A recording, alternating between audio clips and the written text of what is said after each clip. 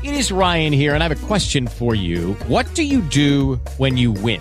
Like, are you a fist pumper, a woohooer, a hand clapper, a high fiver? I kind of like the high five, but if you want to hone in on those winning moves, check out Chumba Casino. At ChumbaCasino.com, choose from hundreds of social casino-style games for your chance to redeem serious cash prizes. There are new game releases weekly, plus free daily bonuses. So don't wait. Start having the most fun ever at ChumbaCasino.com. No purchase necessary. VGW Group. Void where prohibited by law. See terms and conditions. 18+.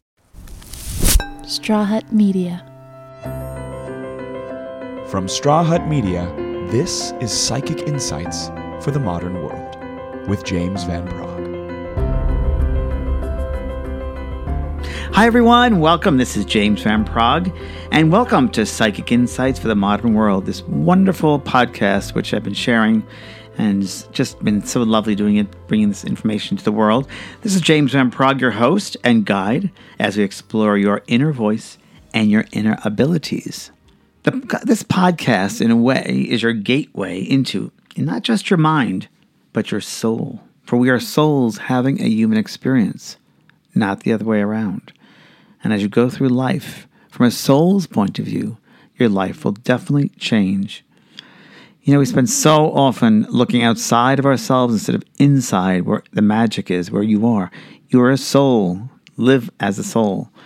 So today we have a wonderful show for you because some people don't know who the heck I am. So I'm going to spend this podcast sharing my background.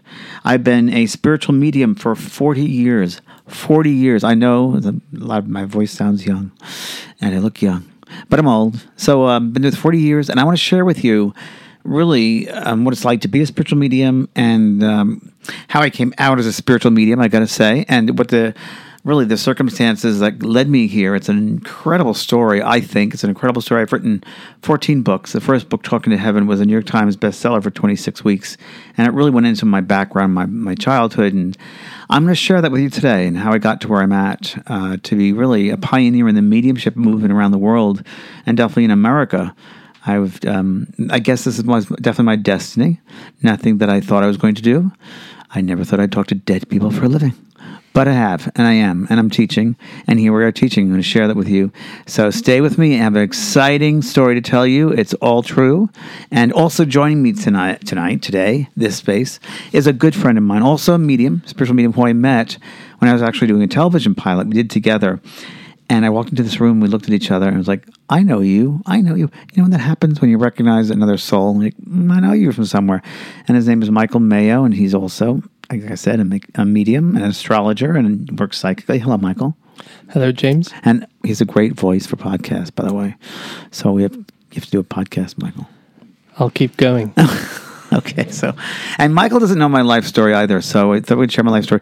And Michael's been my friend for about a year now, I guess maybe close to a year. Yeah. And gave him all my books, and I actually have a mini-series from CBS, Ted Danson Stars Me, because he looks like me, but he really doesn't. Obviously. Yeah, Tom Selleck wasn't available.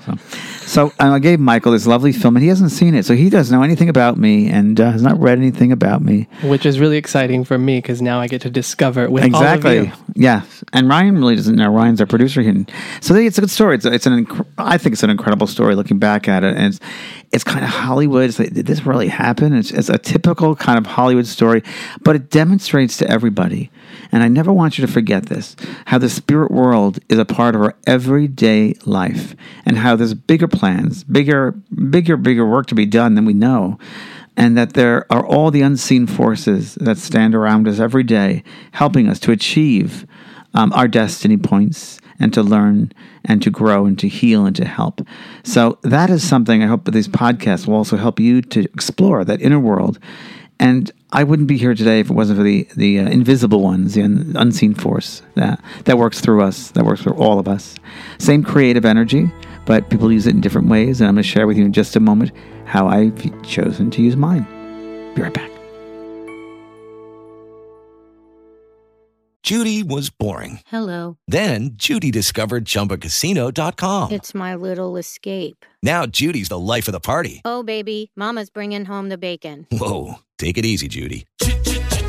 The Chumba life is for everybody. So go to ChumbaCasino.com and play over 100 casino-style games. Join today and play for free for your chance to redeem some serious prizes. ChumbaCasino.com. No purchase necessary. Void where prohibited by law. 18 plus terms and conditions apply. See website for details.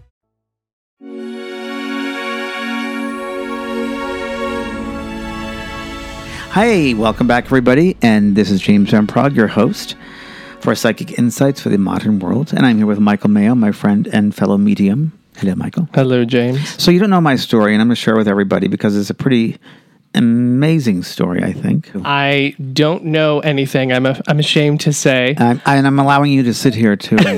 You don't even know my life story, and you're sitting here. But you're a friend of mine, which actually I prefer that.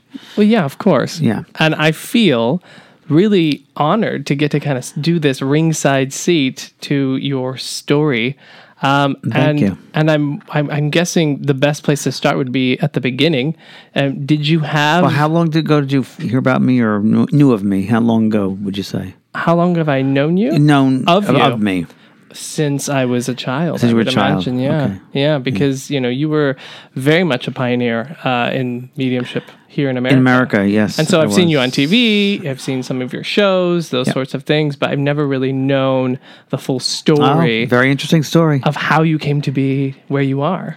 So I'm very excited. So I guess we should start at the very beginning. Good place to start. And I think that, do you have any kind of childhood experiences? I know a lot of mediums of the past talk about the many childhood experiences that happened to them.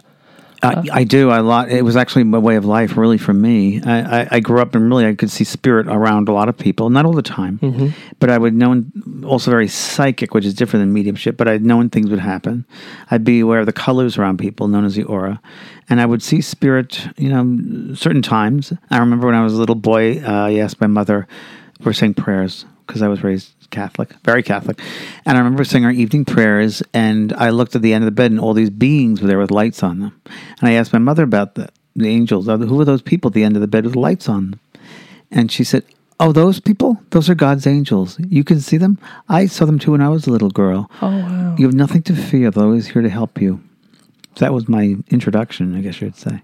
Wow. Yeah. If that's the beginning, I know it's only going to get better. It's pretty, it's pretty wild. I mean, it's a pretty wild life story. I mean, it's just, yeah. I was raised in New York City, Queens, New York. And I was, I was the youngest of 4 children in Bayside, Queens. And I was raised Irish Catholic. Mother was Catholic, father was Protestant, but she really went to Mass every day. And there was a whole thing. We were raised Catholic. Went to a Catholic school, a parochial school with the nuns that wore the black habits and looked like Darth Vader. Absolutely. So when you imagine a 6-year-old, 7-year-old, 8-year-old kid and look at that, it's like, oh my goodness. Now when I look back, it's like, wow. And in those days, that was when the Catholic nuns were very strict, like hitting you with a ruler. And so that's a whole other story, folks. Wow. But I do remember in 1st grade, I had a teacher named Mrs. Weinlich at Sacred Heart School. And she was fabulous, nice lady. Of course, for those who don't know me, I'm pretty short. I'm 5'5".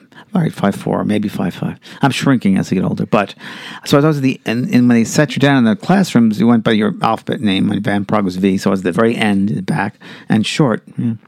So it was during those. It's really interesting as a medium looking back at it, because as a lot of you might remember, grade school, most of the time you daydreamed, and when you daydream, you put yourself into that other level of consciousness. And I remember very clearly that it was probably around 10 in the morning. And I'm not a morning person. I'm a night person. And probably 10 in the morning, I was trying to doze off a little bit. But I was paying attention. It was going on. And I remember I saw very clearly a young man come through the window of this first grade classroom, came over to my desk. And like I'm seeing someone physically right now, Mike, like I'm looking at you right now, physical body, right? And he said something to me, telepathically, I guess you would say. And he said, here, and he showed me this geometric shape. And I said, what is that? It's design. And he said, you won't understand it now, but later you will. And his name was Andy. And I was kind of like I knew him somehow, somewhere. Mm-hmm. This is when I'm 6 years old. Yeah. Right? So he laughed. I was like, okay, fine. So his name was Andy. And I just want to get a little clarity on this. So you never saw him before, and he looked just like you're looking at me. Yes. Now, the weird thing is as I came through that window, I recognized him. I guess you could say my soul recognized him. Yeah. And I recognized that I knew him a time around the Civil War. Isn't that weird? Okay. And it was more like I knowingness that we all have with certain people we meet. Like, I know this person. This is a past life connection. Yeah, you without a felt. doubt. Without a part of my soul group. Right. You know, our soul group just doesn't have to be here on the earth. They're also in the spirit world. Have you seen him since? No. Okay. Not since. So that was sort of one of those important moments where you're now looking back recognizing that was spirit. Did you know then it was spirit as well? Oh, yeah. Okay. Well, we didn't, in those days, I didn't call it that. My mother said just angels. I just was very aware of the invisible world. To me, it was very visible. And again, not all the time, but I used to be in a church all the time. I used to go to Mass and every Sunday Mass in the choir loft. And on the actual altar, I would see spirit work with the priests. Wow. And they were like God's angels. They were people in white robes. And it was like, and I didn't really go for the religious part of it. I love the ceremonial part of it. I love the singing. Yeah. I love the sounds. I love the beauty of it. But I didn't necessarily believe in the dogma. Right. I couldn't understand. I remember as a little boy, I knew inside me, this doesn't fit. This isn't right. They're trying to make God into something that it's not. And it didn't work for me. The only thing that worked for me really were the music. And the ritual. I love that. And I think that's also from past life experiences. Yeah. So, what else? What other I have a great, first grade I had a great one. Did you? Yeah, one of my first experiences I wrote about in my first book, Talking to Heaven, which you'll read one day. Just gave it to him, but that's okay. So this is very interesting. I remember I went up to my first grade teacher, and I said to her one day, Mrs. Weinlich, your son is fine. He's fine. He was hit by a car. And she said, what? Go back to your seat. And I thought, well, I'm just telling her what I'm seeing. I knew. So you saw it. I had a knowingness. Okay. It was more of a knowingness. I had a knowingness. And I knew I had to tell her. 5 minutes later, the principal came in, who was a nun, pulled her out of the class. I was back in my seat. And then a couple minutes later, she came back into the room. And she said, Mrs. Weinlich. And she said, James, come here. And then, of course, I was about very short, so you can imagine. She said, how did you know that? I said, what? My son, how'd you know he hit by a car? He was playing soccer, and the ball went into the street, and he was hit by a car. But he's okay, he just broke his leg. And I started crying, because I thought, because I had that thought, I created that to occur, and that I was responsible. Wow. And she was, nowadays when I look back at that, obviously, it was spirit that guided that, because she knelt down and she said, James, that's an ability. She used a gift, or however you explain to a 6-year-old, that's a gift, and maybe one day you'll use it to help people. Wow. And that, to this day, of course, was, I definitely think, a destiny point. Because if I had a nun, I'm sure the circumstances would have been quite different. And that really was instrumental, of course, when I look back. That's actually really beautiful. As you said that, I got chills just hearing that's like one of those little life direction, like that bing. And spirits in our life every day. And so if we recognize that, it's so great. So anything else happened in grade school? I know that I would see things as far as if kids are having fights, I'd see spirit behind and trying to help them. Nothing really, I'd say, that spectacular. We can look at it that way. Now, I knew I had to, in the 60s, to go to a Catholic high school was a big deal. My mother was very, very Catholic. And none of my other siblings went to a Catholic school. And I thought, I'm going to go to a Catholic school. Looking back at it, of course, as kids, we want to please our parents. Yeah. So I did it, of course, to receive her love, I'm sure. So there was a gentleman that came who was a brother of a seminary, a pre-seminary, which is before you go into the seminary, it's a high school seminary. Okay. So it's pre-seminary. 14 years of age, and it was in Hyde Park, New York, right next to the Roosevelt estate. And it was a Vanderbilt mansion.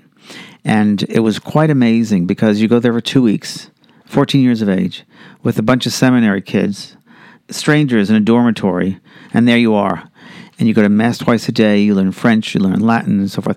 You benediction, you have Mass. So it sounds intense. For a 14-year-old kid, it was intense. And I was bullied the first night. First night, my bed was a mop. And I'm like, what the heck is going on here? These kids are making fun of me. Now, for everybody that's out there who get bullied as their kids, I think, and this is my theory, I think it's because of the sensitivity. I think on some level they're aware of some kind of sensitivity. Maybe they can't put a word to that. Yeah. But they feel threatened or something. Right. Yeah. Because they're kind of outside of that, societal norm of what boys should be like. That's right. On that level. As a matter of fact, we have an episode coming up about highly sensitive people. It's very great. important, yeah, because so many people out there need to know how to handle the sensitivity when it comes with it. Awesome. Yeah. And then I went to, I was there for a year. It was a really weird thing for a 14-year-old boy to go on the train from upstate New York or Hyde Park, New York, down to Queens and Grand Central Station. It was a very weird thing for a 14-year-old looking back at it. But I want to make sure my mom was proud. So at the end of the year, it was Easter time. And all the students had to go into, I guess we'd call it a benediction, a meditation, to a side altar. Because in the Catholic tradition, they stripped the altar on Good Friday. And the students then had to go one at a time into this little chapel of the side and meditate, pray for about half hour, I guess it was. Okay. And I'll never forget this, another pivotal moment. I'm sitting there and I'm praying, and I hear very clearly, clairaudiently, I heard a male voice say to me, it was the clair-knowing and audient, and said to me, you can't find God here. You have to find God out. God lives outside these four walls. You have to leave and find God outside these four walls. Wow. And I never got out so quick enough. I mean, I couldn't wait to. Once I heard that, it was a freeing. Because I did feel like I was being choked. Because I was in a situation, in a scenario, in a belief system that I didn't really get. I didn't get it. I didn't understand it. Again, I like the ritual, but the religious part, I didn't understand that. Especially for me personally, Jesus on a cross, and they show this person with nails and execution. Like, what? Let's show an electric chair. I mean, what is that about? You know, exactly. So I didn't get it. So as a kid, that was high school, and then there we are at high school. Then I went to New York Public High School, and I had the best time of my life. No more psychic stuff happened because I was going through puberty, so the things were probably happening. I don't know. But it didn't really have any experiences then, really. Yeah. I know that you mentioned that you felt there was something to do with pleasing your mother, but do you think also there was that part of you as well that maybe was a spiritual calling to go to this Catholic Without school? a doubt. Without a doubt. I remember, this is really interesting. I remember, if I'm going back here, when I was 3 years old, well, I got to go back even further. When I was, 18 months, maybe to 2 years, I was in my crib. Sorry, I'm going back. But it was so incredible. I was in the crib, my parents were in the living room, I heard them, and I wanted to be with them. And I would cry because I wanted to be with them. I remember this very, very clearly. And what happened was there was a man, a spirit, in the corner of the room. And I knew this man. He had beautiful blue eyes and white wavy hair. And he'd come every night and give me I could say it's like a mobile, like one of those little things, like a toy. And it fascinated me. Years later, I'm sitting with my grandmother, and she's going through a photograph album. And I come across this photo, and I said, "Who's that man?" She said, "Oh, that's your grandfather. He died before you were born." Wow. I said, "He used to come to visit me as a babe, as a child. I remember that." And when I got into this psychic field, into the mediumship, it was during readings once. The only time he came clairaudiently through to me, and he said, "I'm very proud of you." And I know him. Yeah. I knew that. So that was another interesting one. That's amazing. Yeah. So, the regular public school, and then I wanted to be, in public school, I had this idea of wanting to write. So, and I've always been very theatrical. If you know, you're my friend, I'm very theatrical. Yes. So I thought maybe it'd be acting or writing or something, acting or writing. And we'll talk about that when we get back, when next part of the podcast, because it's really fascinating from here on. Put your seatbelts on, folks, because it's going to be a bumpy ride. Be right back. With the Lucky Land Slots, you can get lucky just about anywhere.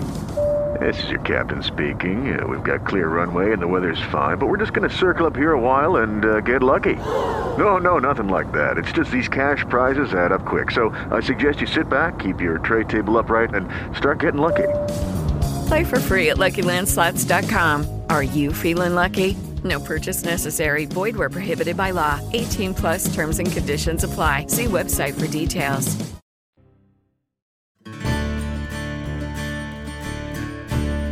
Welcome back, everybody, for my exciting life. It gets better, Michael. So far, you enjoying the childhood, my high school experiences? Absolutely. And you left the last segment with being rather theatrical. And as you may or may not know, I also have a degree in theater. I can tell that immediately with friends, yeah. And so I'm really curious, what did you want to do with that? I thought I was going to be an actor. Okay. So the interesting thing is, here we go again. Okay, you ready? Here we go. So my grandfather was from London. And there were 3 brothers in the family. The 2 brothers went to the diamond business and in the family business was a diamond business, mining diamonds in South Africa. Wow. And they went that route and became very wealthy. Not my grandfather. He was a black sheep of the family, and he joined the circus. So he joined the circus, Buffalo Bill and Annie Oakley, setting up tents. And he did that through Canada and eventually led to New York City, where he helped build the Winter Garden Theater on Broadway. Wow. And worked on Broadway. And then my father also was a stagehand on Broadway. And I, as a little boy, used to go to Broadway with my father. He used to bring me backstage. And he used to sit at we call it the rail, where they have the ropes for the scenery. Mm-hmm. And I'll never forget Lloyd Bridges and Lauren Bacall were in Cactus Flower. And after high school, I wanted to go to do, I went to several colleges. One was Hunter College in New York.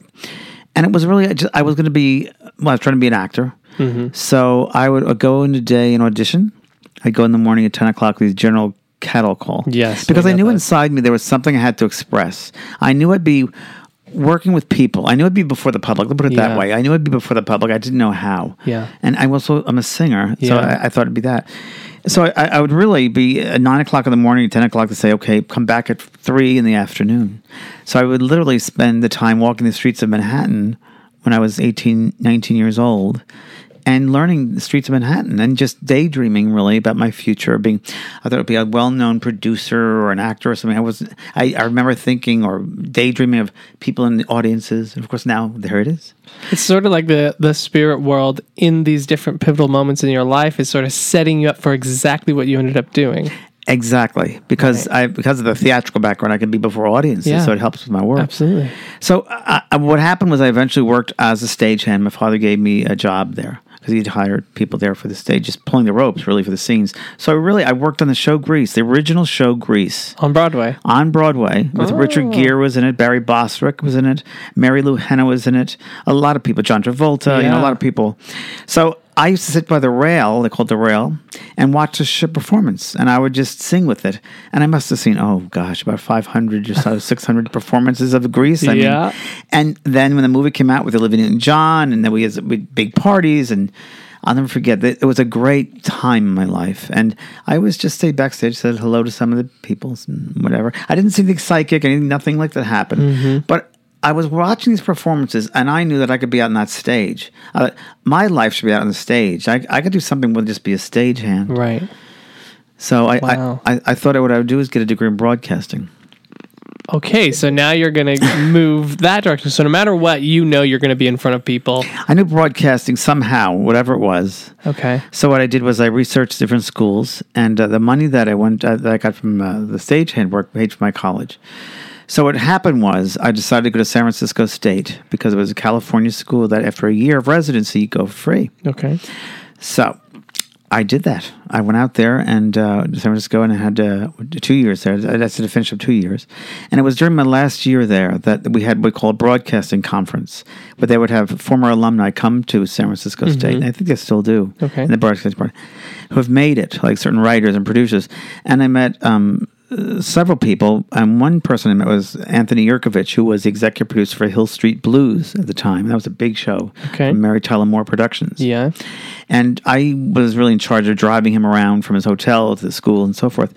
And I asked him one day, I said, listen, I'm graduating in June. Is there any way I could come down and work on that show with you and be a production assistant?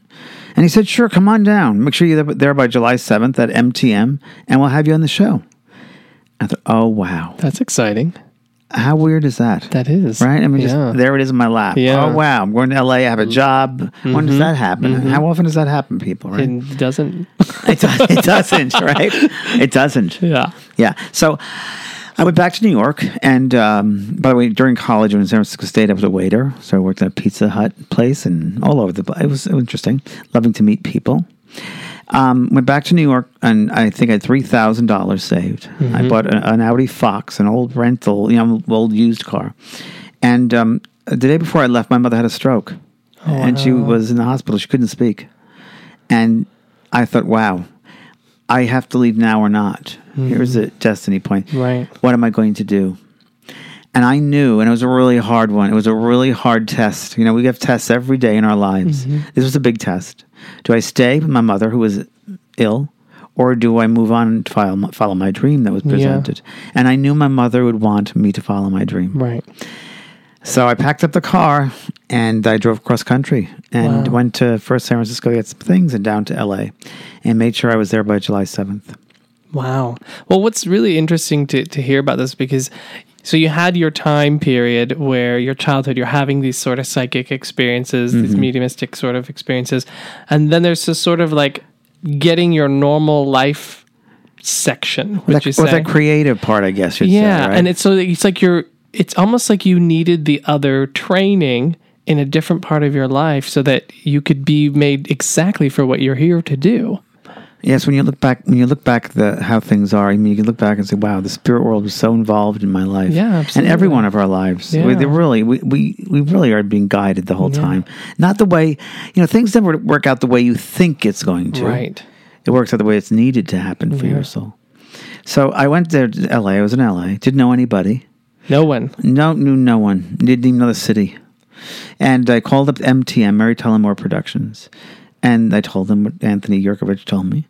And they said, well, he got it wrong. We can't hire you. We don't hire people that way. I said, can I leave a message for him? Yes. And he never returned the call.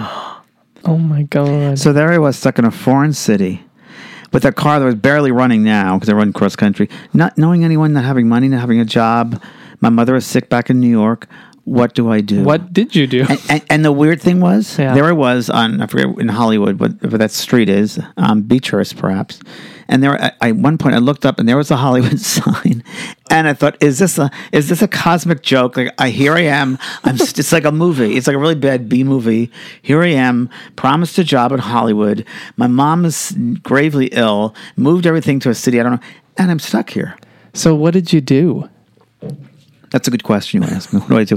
So you imagine 4, something like that, 23. I was scared. I was very scared. And I really was. What am I doing here? Why was I promised this job, given this job, came all the way out here? Why would this happen? Why would this happen? Is this part of the plan? So I started temporary jobs. And I went and bought the newspapers, the Variety, and I wanted to work in a production company at least, get myself close to the creative part, television, writing, something. So I literally worked through a temporary agency who specialized in entertainment gigs, and I did that. But I've also worked in advertising, law firms, hospitals. I was at a hospital for 4 years in human resources. And I would tell the director there, I said, you should hire this person, don't hire that person. They're good. The other one's not. This is before the psychic thing happened. Yeah. But I was actually doing psychic information readings before I knew that I was going to be doing any of that, right? So I really made the most out of the moments of temporary jobs. And I ended up, believe it or not, after about 25 different jobs, temporary jobs. I ended up, I was at a production company called Freeze Entertainment. It was it's weird again. It was CBS in Studio City, California, right? This is important for later. Right. I got a job as what's called a runner. And in those days, you used to have what's called the Thomas Guide map. And the Thomas Guide map, now we have GPS, you got to look and see what page you were going to. And I used to go from Studio City to Century City, which for those who don't know, it's over this big hill, big hill, a lot of traffic. Yep. And I do that all day, about 5-6 times a day. And I thought, okay, delivering the scripts, legal documents. Ended up eventually at William Morris Agency. And William Morris Agency is an entertainment agency. And I thought, maybe I'll go here. Maybe this is going to get me my agent. Maybe I'll find an agent who will get me in the sitcom world. That's what maybe this is about. And again, nothing spiritual. Didn't think that way. Never thought about that. But I took a job, not in the mailroom, but in the basement, even below the mailroom at William Morris, okay? Started as a temporary gig, and they took me full-time because they loved how I worked. And my job really was pulling staples out of contracts for 8 hours a day, preparing them for what's called microfiche. You know microfiche? No. Of course you wouldn't know microfiche. You're young.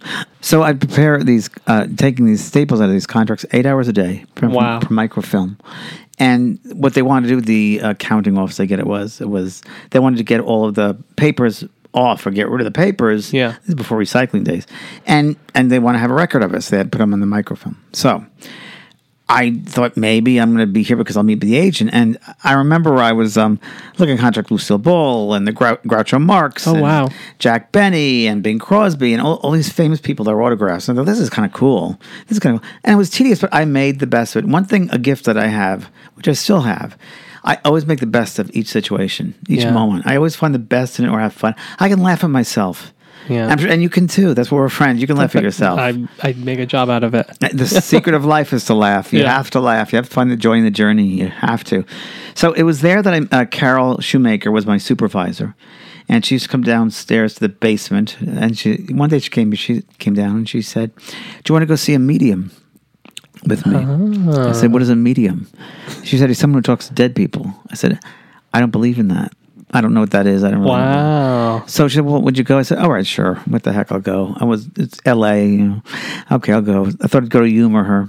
So we went down to Manhattan Beach in California and walked into some man's apartment named Brian Hurst. And as soon as he walked in, he looked at me and he goes, "Hello, you're a medium." He's a British man. "You're a medium." I said, "I'm a medium. I just want to be a sitcom writer." He goes, No. You're a medium. And I'm going to tell you something right now. I'm hearing from the spirit world, and they say that in 2 years' time, you're going to be used. They're going to help you to change the consciousness of the planet. Wow. I said, "What?" "They're going to help you to change the consciousness of the planet." I said, "I just want to be a sitcom writer. I don't want to change the consciousness of the planet." And he went on to give incredible reading messages from relatives that had passed. Even a man by the name of James, I know I had a James over there. It was a great uncle of mine. Wow. And things that I didn't know I had asked my family. And it all was incredible evidence. So, James, were you accepting of what Brian Hurst had to say in his message? Well, it was very strange because, I mean, I heard, I'm a cynical New Yorker, so I heard, "Oh, you mean California, the land of fruit and nuts." I found this guy and he's fruit and nut. I could just tell this guy's crazy. But the information was so incredible, and he was accurate with his details. Amazing. How did he do that? And so that made you think, okay, well, if that part's true, maybe this other part's true, or how did that go? What it did was it opened the door. Okay. It opened the door of my curiosity. Okay. So what I did was every Saturday, I went to what's called the Bodhi Tree Bookstore. The Bodhi Tree Bookstore. I know the Bodhi Tree. You know the Bodhi Tree. I don't think, is it there now? I don't think it's there No, now. they sold it. I almost bought it, actually, with them. Really? Me and Brandon almost bought it together. Oh, my God. Our friends. So I went there every Saturday, and the Bodhi Tree in Los Angeles was the bookstore for New Age. Right.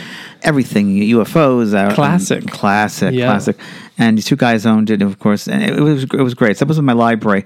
I was like a sponge, and I read every single book I could find. Sitting there at the store, they let you do that in those days. Yeah. And I read everything out of body experiences and meditation, astral projection, reincarnation, mediumship, psychic phenomena. And what I did, I found through all those books, there was a common theme.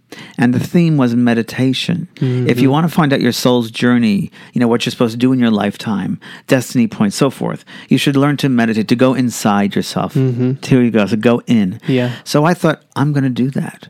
So I started a regular, really once a week on a regular basis to sit and meditate. And I didn't know about meditation. I didn't know formally what meditation was. I knew it involved breathing, right? And really what I wanted to do is I wanted to visualize. So I really chose this rose, a red rose, and I would breathe in love and exhale fear, which I actually still use in a lot of my meditations. And what I would do is visualize the future of what I wanted. I saw myself as a producer. I saw myself talking to a lot of people. I saw myself writing, but I didn't know what I was writing. I was on like a computer. Yeah. I didn't know what it was, but I visualized that. And I felt really great after meditation. Then something weird started happening. Oh my gosh, what happened? Well, here you go. Put on your seatbelts. Okay. So it's probably about, I don't know, maybe 2 months after meditation. And I found within, first starting meditation, you have the monkey mind. We have those thoughts, that crazy thoughts. And I found out if I didn't attach anything to that thought would go to my mental mind, I'd experience it and let it go. Then I'd be fine. And then within 15, 20 minutes, I was in this deep, trance state. I wake up, feel fantastic. Yeah. And of course, that's what meditation is, right? So I remember it was probably, 2 months into the meditation, I started seeing colors and lights around people like I did as a child.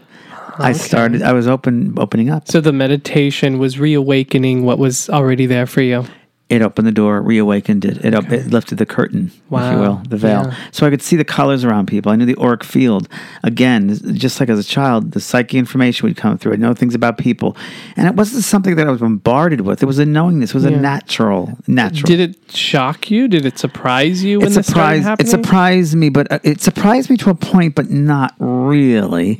In that I discovered, I guess you could say, a discovery of an aspect of myself, which this is interesting. And you'd been reading about it too. too, right? And I've been reading about it, so I had okay. that exactly right, Yeah. Michael. I had that background. At least I had some knowledge Yeah. about what this was. Yeah. So then I was working at temporary jobs during this time. And I remember I was working at Paramount Studios and the contract department again. Now, here I'm from the basement, and I'm now in the legal department, and I prepared contracts for syndication shows at Paramount Studios in the Mae West building. Wow. And this all goes back. So I'm saying this because later on at the end of the story, you'll see what comes back. So I remember it was one day after lunch, about 1 o'clock in the afternoon, and my coworker, her name was Jo Dowles, she was in the cubicle next to mine. And as she came back to lunch, I looked over, and there was a dead lady standing behind her. And I knew it was her grandmother. And the lady looked right at me, just like in the Sixth Sense, they look at you. These beamy eyes. I'm like, and it startled me. And she knew that I could see her. And she said to me telepathically, "You need to tell my granddaughter I'm alive. I'm in heaven. Tell her about the house in Idaho. Tell her about the needlepoint."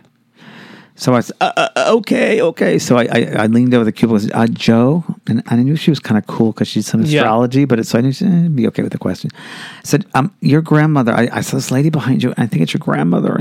And she said, "It's a house in Idaho, and yellow house with white shutters." And she goes, "Yes." And she's in heaven, and she talked about needlepoint. And Joe said, "Yes, I used to visit her in her house every summer. It was yellow house with white shutters." Wow. And she promised me that when she went to heaven, she'd come back and let me know she was okay. And the last thing we did together was she taught me needlepoint, and we made a footstool cover together. Oh, that's beautiful. So it all made sense. Every Yeah. single detail came through. She understood. And then I freaked out.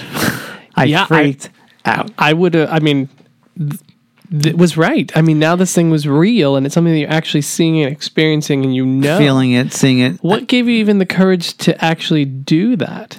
Like, that's a big step from I'm seeing colors to now I'm freaking out. So I ran. I freaked. I left. I left Paramount. I ran out of Paramount Studios, which I'm sure a lot of people have done before.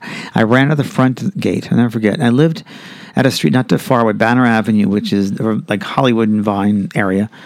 And it was really weird. So what happened was I ran around my apartment not knowing what to do because, listen, I worked really hard to get this apartment. It was a nice apartment. I mean, it's, one-bedroom apartment. That was a big deal. And I didn't know what to do because I was a freak. In those days, and you couldn't really speak about. That's right. You couldn't, and people think you're crazy. Absolutely. And it was just, who am I going to ask? Who am I going to tell about this thing? So I didn't know who to call. I couldn't call anybody. They think I'd be nuts. They'd lock me up.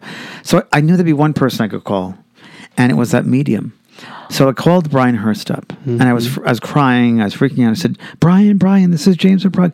Yes, hello, James. I said, Brian, I just saw this lady who was dead, and her granddaughter understood everything that I had to say, and I don't know what to do." He says, very calmly, "James, don't you remember the prediction of the spirit world, that you'll come back to change the consciousness of the planet?" I said, yeah. And he said, "James, that was 2 years ago today." And that was when my life changed. With Lucky Land Slots, you can get lucky just about anywhere. Dearly beloved, we are gathered here today to... Has anyone seen the bride and groom? Sorry, we're here. We were getting lucky in the limo and we lost track of time. No, Lucky Land Casino, with cash prizes that add up quicker than a guest registry. In that case, I pronounce you lucky. Play for free at LuckyLandSlots.com. Daily bonuses are waiting. No purchase necessary. Void where prohibited by law. 18+. Terms and conditions apply. See website for details.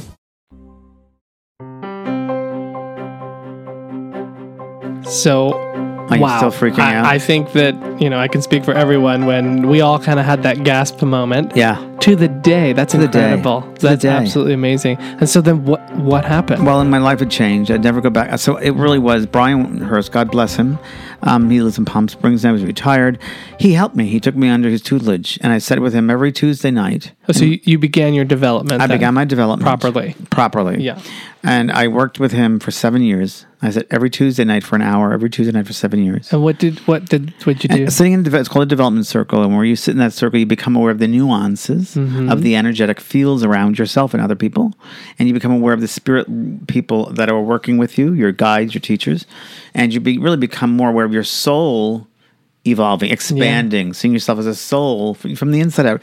You're literally turning yourself from the inside out, I guess is a good way to describe it, huh? Yeah. And I did that, and for many years, and it changes you when you sit in development circle. I tell my students, absolutely. sit in the development, as you do too. Yeah. That's the most important thing you can do, is to become aware. And that's the best way to become aware of your soul, sitting in the stillness of your being, as I say. So I did that, and then I started doing, I had a test of faith. Do I continue doing a paramount work or a 9-to-5 job, or do spirits work and help with messages? Because at that point, probably after 2 or 3 years, I was able to give some decent messages, really good messages. And I did that. It was a big test of faith because I was getting paid very well at Paramount, a management job, getting insurance and so forth. Do I do that, or do I do a job mediumship, which I didn't know anything about? Didn't really know how my name was going to get out there, how I was going to pay the rent, how I was going to do groceries, car payment. And it was a test. It was the universe was testing me. And I knew that power of love that was given to people at a reading, and a message that I was able to give, that feeling that I had, there was nothing better in this earth. Nothing. That divine spark, once you're in touch with that, you can't go back. That's worth everything. And if I could help people that way, my life will have meaning, and it'll have meaning for all those people. So I did that. I did that. And I started doing readings for people. So you left Paramount, left that. And really interesting. Then I started doing 2 readings a day, 11 o'clock in the morning and 7 o'clock at night, and an hour each. And it was word of mouth. And within, I was booked up 2 to 3 months, 4 months. Within a month, I was booked up several months, and then a year ahead. Wow. And then eventually a TV producer came in from Unsolved Mysteries, Annie Azzariti. And I did that show. And then the Joan Rivers show, the first Joan Rivers show. Joan Rivers show. Her very first show after the Tonight Show. She went to Fox. There was a whole thing with that. And I was a guest, and Edgar came through. Her husband, who committed suicide, came through and told her that she would do a movie about her life and with her daughter, and it happened years later. But that was my first exposure to national television. Okay. And then right after that, there's a show called The Other Side on NBC. Yeah. You probably know I remember that one. Yeah. In the early 90s. And I was their favorite guest. They used me for the pilot episode. Yeah. And I was on there all the time as a medium. And it really introduced the world, or America at first, to the world of mediumship. Yeah. And it was pretty incredible. The amount of mail that I received. I have photographs of me in my living room with tons of mail. And it was all different. And, I started doing that. And well, it's interesting right there, that point to make, because, being in this world also, I feel that you really, that's something I think people don't realize. They don't know. You really pioneered in the United States that taking it from the sort of back alley sort of psychic hand shop. Right. And you took it into people's homes. That's right. You took it out into the world. And so that's the part that's really quite incredible to me, that you had to spearhead that. And all of the things that must have come along with that. Exactly right. I agree with you. And I accept that finally. It took me a while to accept that's true. I started here in America in this time. And after a while, I was told by a good friend, Peter Redgrove, who's a very good friend of mine, Pisces like yourself. He said, you need to write a book. You need to write a book. He had a great reading with me. His reading was so amazing. A nun came through and apologized to him. And she said, I wasn't able to move on. I'm so sorry I hurt you when you were a young boy. And then Michael came through. Some name, your name. Yeah. Michael came through. He didn't know the name. And Michael, I'm your brother. So Peter, British man, he went home and called up his sister back in the UK. And he knew the nun was. He was in an orphanage, a young boy, run by nuns. And his nun used to beat him.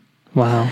And he had a brother named Michael, but it was out of wedlock, so that the family didn't talk about it. So he didn't know about it, but the sister knew. That's great evidence. So he said to me after many years, 2 or 3 years, he goes, you should write a book about these experiences to help people. You need to write a book to help a lot of people. People need to know this work. Yeah. And I was very hesitant because I'm a discipline, and am I in 20-something-year-old person writing a book or whatever it was. And so I decided, yes, I want to write the book, Talking to Heaven. So I wrote the book. Wait, so how old were you when you wrote that? How old was I? I was in my late 20s. Okay, gotcha. 1997, yeah. So then I have a quick story about that too, which is kind of interesting. So I had the book written, the pages, and now I had to sell it, which is the hard part, right? Can't imagine how you go from that. I got an agent somehow at some kind of an expo, new age expo in those days, and again I was a freak. You realize I was the only one around that was doing this sort of thing.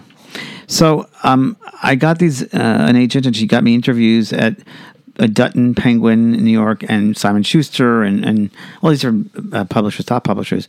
I'll never forget this story. This is kind of a weird one, too. Here we go. One of my clients at the time was Audrey Meadows. Now, Audrey Meadows was on the show called The Honeymooners, and she played Alice. And she was a regular client of mine for years. And I remember that once Jackie came through and her husband came through, Bob Six, his name was, and he owned Continental Airlines, you know that. And he came through once and he said, Audrey, you need to stop the smoking, otherwise you'll have lung cancer. And then time progressed, and I hadn't seen her for about a year. And a friend of mine called me one afternoon and said, you know, Audrey Meadows is in the hospital at Cedars-Sinai in Los Angeles. She has lung cancer. I said, no. I was freaked out. Right? Yeah. Here we go again, being freaked out. And what I did was I ran over to Cedars-Sinai Hospital, and I went up to the clerk. I was kind of in this daze, again, in an altered state of consciousness. Yeah. And I went, I want to see Audrey Six. Not realizing because she's a celebrity, and they wouldn't let you know that. Yeah. And she said, oh, we don't have anybody with that name here. I said, And as if in trance, Michael, I got to tell you, I crossed the street, I went to the other building, and I thought to myself, celebrities are probably on the high floor, so I pushed number 6. I got out of the elevator, I walked to the right, then to the left, all the way down the corridor, and I was stopped at the nurse's station, and the nurse said, can I help you? I said, I'm looking for Audrey Six. And she said, well, what's wrong with her? I said, well, she has cancer. And she said, well, that's downstairs on the 5th floor. I said, okay. I turned to go away, and she said, wait a minute. That's such a strange name. Let me see. And she looked at her and she goes, oh, 6101. She's right here. Oh. Okay. Yeah. So I walked into the room. And there was a member, she had a private nurse, remember this Filipino nurse she had. And she said, who are you? I promised Audrey I'd be there if something happened to her. I said, I'm her spiritual counselor. She said, what? I said, I'm her spiritual counselor. Can you give me 5 minutes? Only 5 minutes. She left the room. Now, when Audrey was there, she was in bed. She was in a coma. Okay. And she was looking down, kind of. I went to her ear on her right side.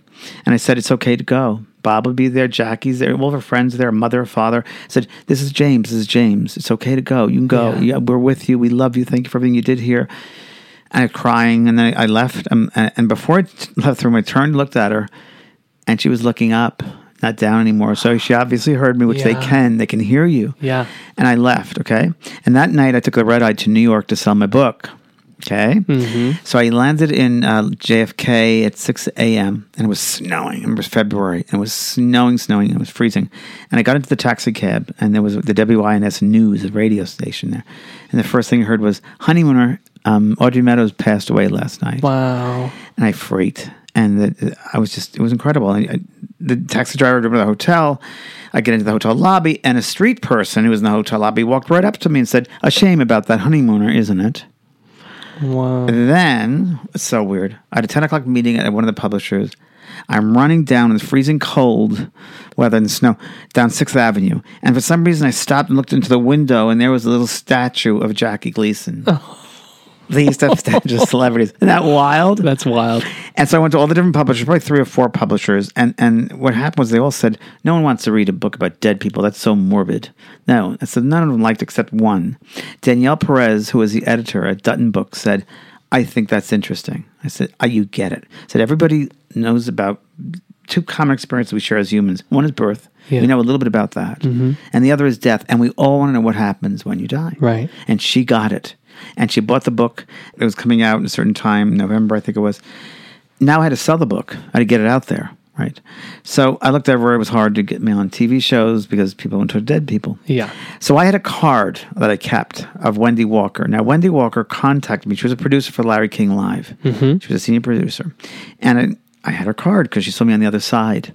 Right. And I remember when I was on the other side, she actually called me. That's how we made contact. And she said, do you want to do Larry King's show? And I said, I'd love to. And she said, you have a gimmick? I said, well, I talk to dead people. Isn't that a gimmick enough? I mean, she said, well, maybe some celebrities. I said, I think talking to dead people is good enough. No? She goes, no.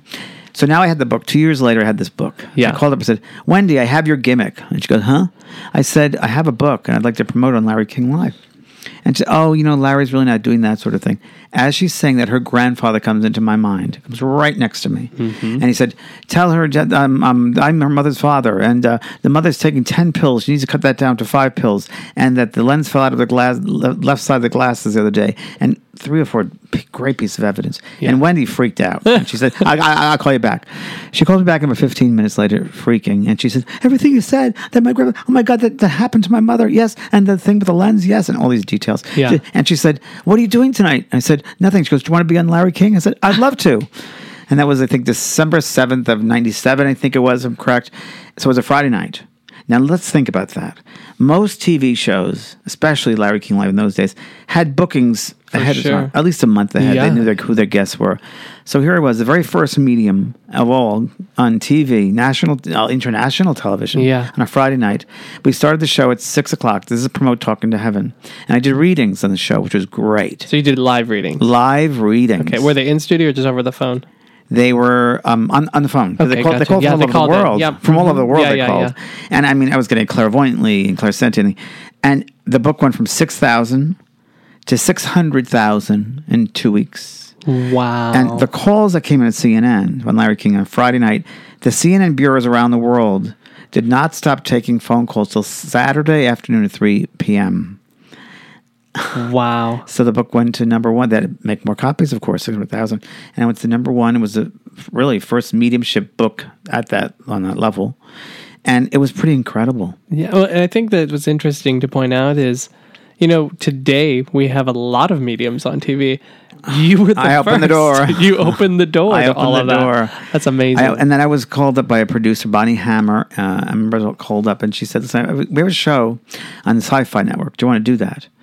And I would like to have you there. It's out of New York." And I said, I thought about it and thought to myself, I dealt with all the skeptics. I was the one that took the bullets for all the mediums. Yes. Because I was on the front line and all the skeptics were coming after me saying, you're doing cold reading, you're doing that. I didn't know what they were talking about. Yeah. And they didn't know who I was. Like, who are these people? So I said, no, I don't want to do with that. So I had a friend named John Edward. And when I was doing the TV show The Other Side, this lady named Shelley Peck, who lived in New York, called me up. She got through to me and she called me up. And she said, would you mind doing a demonstration in New York for the New York Psychic Society with a man by the name of John Edward? He works at the hospital during the day and night does readings. I said, no, that's fine. So we did 2 demonstrations, 500 people one night, 500 the next night. And it was the 3 of us. And so I thought, I liked John. I thought, I want to call John. So I called up John and said, would you like to show? I didn't know it was, and it was partly also as a science fiction network. Yeah. I did not want to be associated with fiction because I have integrity. And I just thought that would be going down a bad path, especially after dealing with those skeptics, right? So John took the show, thank God, and it became a big hit. So John really was right there right after me. He came out, and that show did extremely well all over the world, still around. And John and I good friends. And really, that started everything. And then we had Sylvia Brown come out, who was really more of a psychic, not a medium, by the way. And then that started. The movement really started then, I guess. And then I had my TV show called Beyond. And again, that led to some mini-series, the mini-series Talking to Heaven, based on my first book, which is, I gave you a copy if you're still going to watch it. Ted Danson played you in that, right? Ted Danson did play me in that. And so another weird spiritual coincidental story. Sure. Coincidence is God's way of remaining anonymous, of course. So what happened was, this is really weird. Isn't this weird, folks?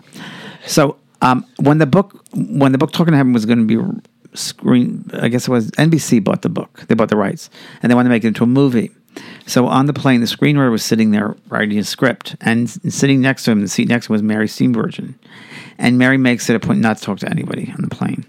But for some reason, and she told me later, it was her father from the spirit world told her to look and talk to this guy. She said, well, what are you doing? He said, I'm writing a screenplay based on this book, Talking to Heaven. And she said, that's my favorite book. I've given it to everybody. I love that book.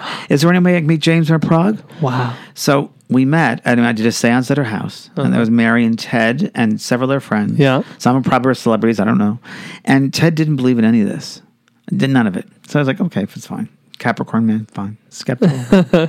So his father came through. Everybody got a message. And his father came through with a message. And he said, Ted, I'm here. And I'm here. And I died. He said, I'm in heaven because I'm wearing my herringbone jacket and I'm having a whiskey sitting in front of the fireplace. And Ted freaked. Ted felt he was sitting on an ottoman and he went onto the floor. Oh. And I'm thinking to myself, oh God, Ted Danson, what did I just do to Ted Danson? And later he said to me, James, my father used to come home from work every day, put on his herringbone jacket, have a whiskey and sit in front of the fireplace. James, that's how he died. Wow. So, wait, you hear this. The next day, I got a call from the production company who was involved in this movie, Talking to Heaven. And they said, listen, CBS just called us up. They can't find anybody to play a medium. No one wants to play a medium. Gary Sinise turned it down. Tom Selleck turned it down. People turned it down. Yeah. The only person that CBS said they can go to is Ted Danson because he's in Becker. Oh my gosh. I'm like, Ted Danson? Well, I was freaked. Ted Danson. I was just with him last night. What? I was just with him last night. And the production company said, well, can you ask him to do the role? And I said, no, I will not ask him to do the role because that's crossing the line. I won't do that. So later on, I met with Ted and his people, his manager and the producers, and we talked about the experience. And I said, Ted, in some way, I think this is going to help a lot of people, just like the book helped a lot of people. I think the miniseries will, and it has. So we did it, and they made it not a movie; they made a miniseries. Okay, and it starred Mary Steenburgen, Ted Danson, Queen Latifah, Jack Palance. Wow. And it was just an amazing movie. My mother played Badian Ladd.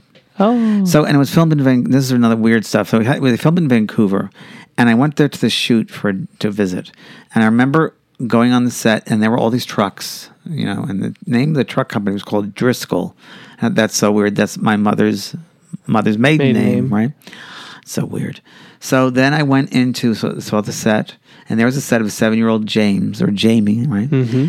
And that's just so weird. The wallpaper is the exact same wallpaper I had in my own bedroom when I was 7 years old. That's really weird. That's happening, and it was just an amazing experience. And so that movie did extremely well for miniseries for CBS. It was the number one miniseries CBS produced, aside from Jesus. Jesus had one called Jesus, and that was the second one. And then that's not too bad. Not too bad. Second to Jesus, in that company, right? That's pretty good. And then the head of the CBS, Nina Tassler, who's head of programming over there. She said, "That did so well. Can we do another one? Could do another type of movie based on a reading?" I said, "Yes. I have many readings. I could do something." So we did a movie called The Dead Will Tell with Anne Heche and a young woman who came up to me during the break, and we were filming that in New Orleans. And this lovely brunette lady came up to me at the break, and she said, "Mr. Van Praagh, may I ask you a question?" I was like, "Yes." She goes, "I just finished a pilot, and wondering if it's going to do anything." And I tuned in on a sidekick level, and I said, "You're going to be known around the world. It's going to do really well. It's going to change your life." And Eva Longoria is now known around the world.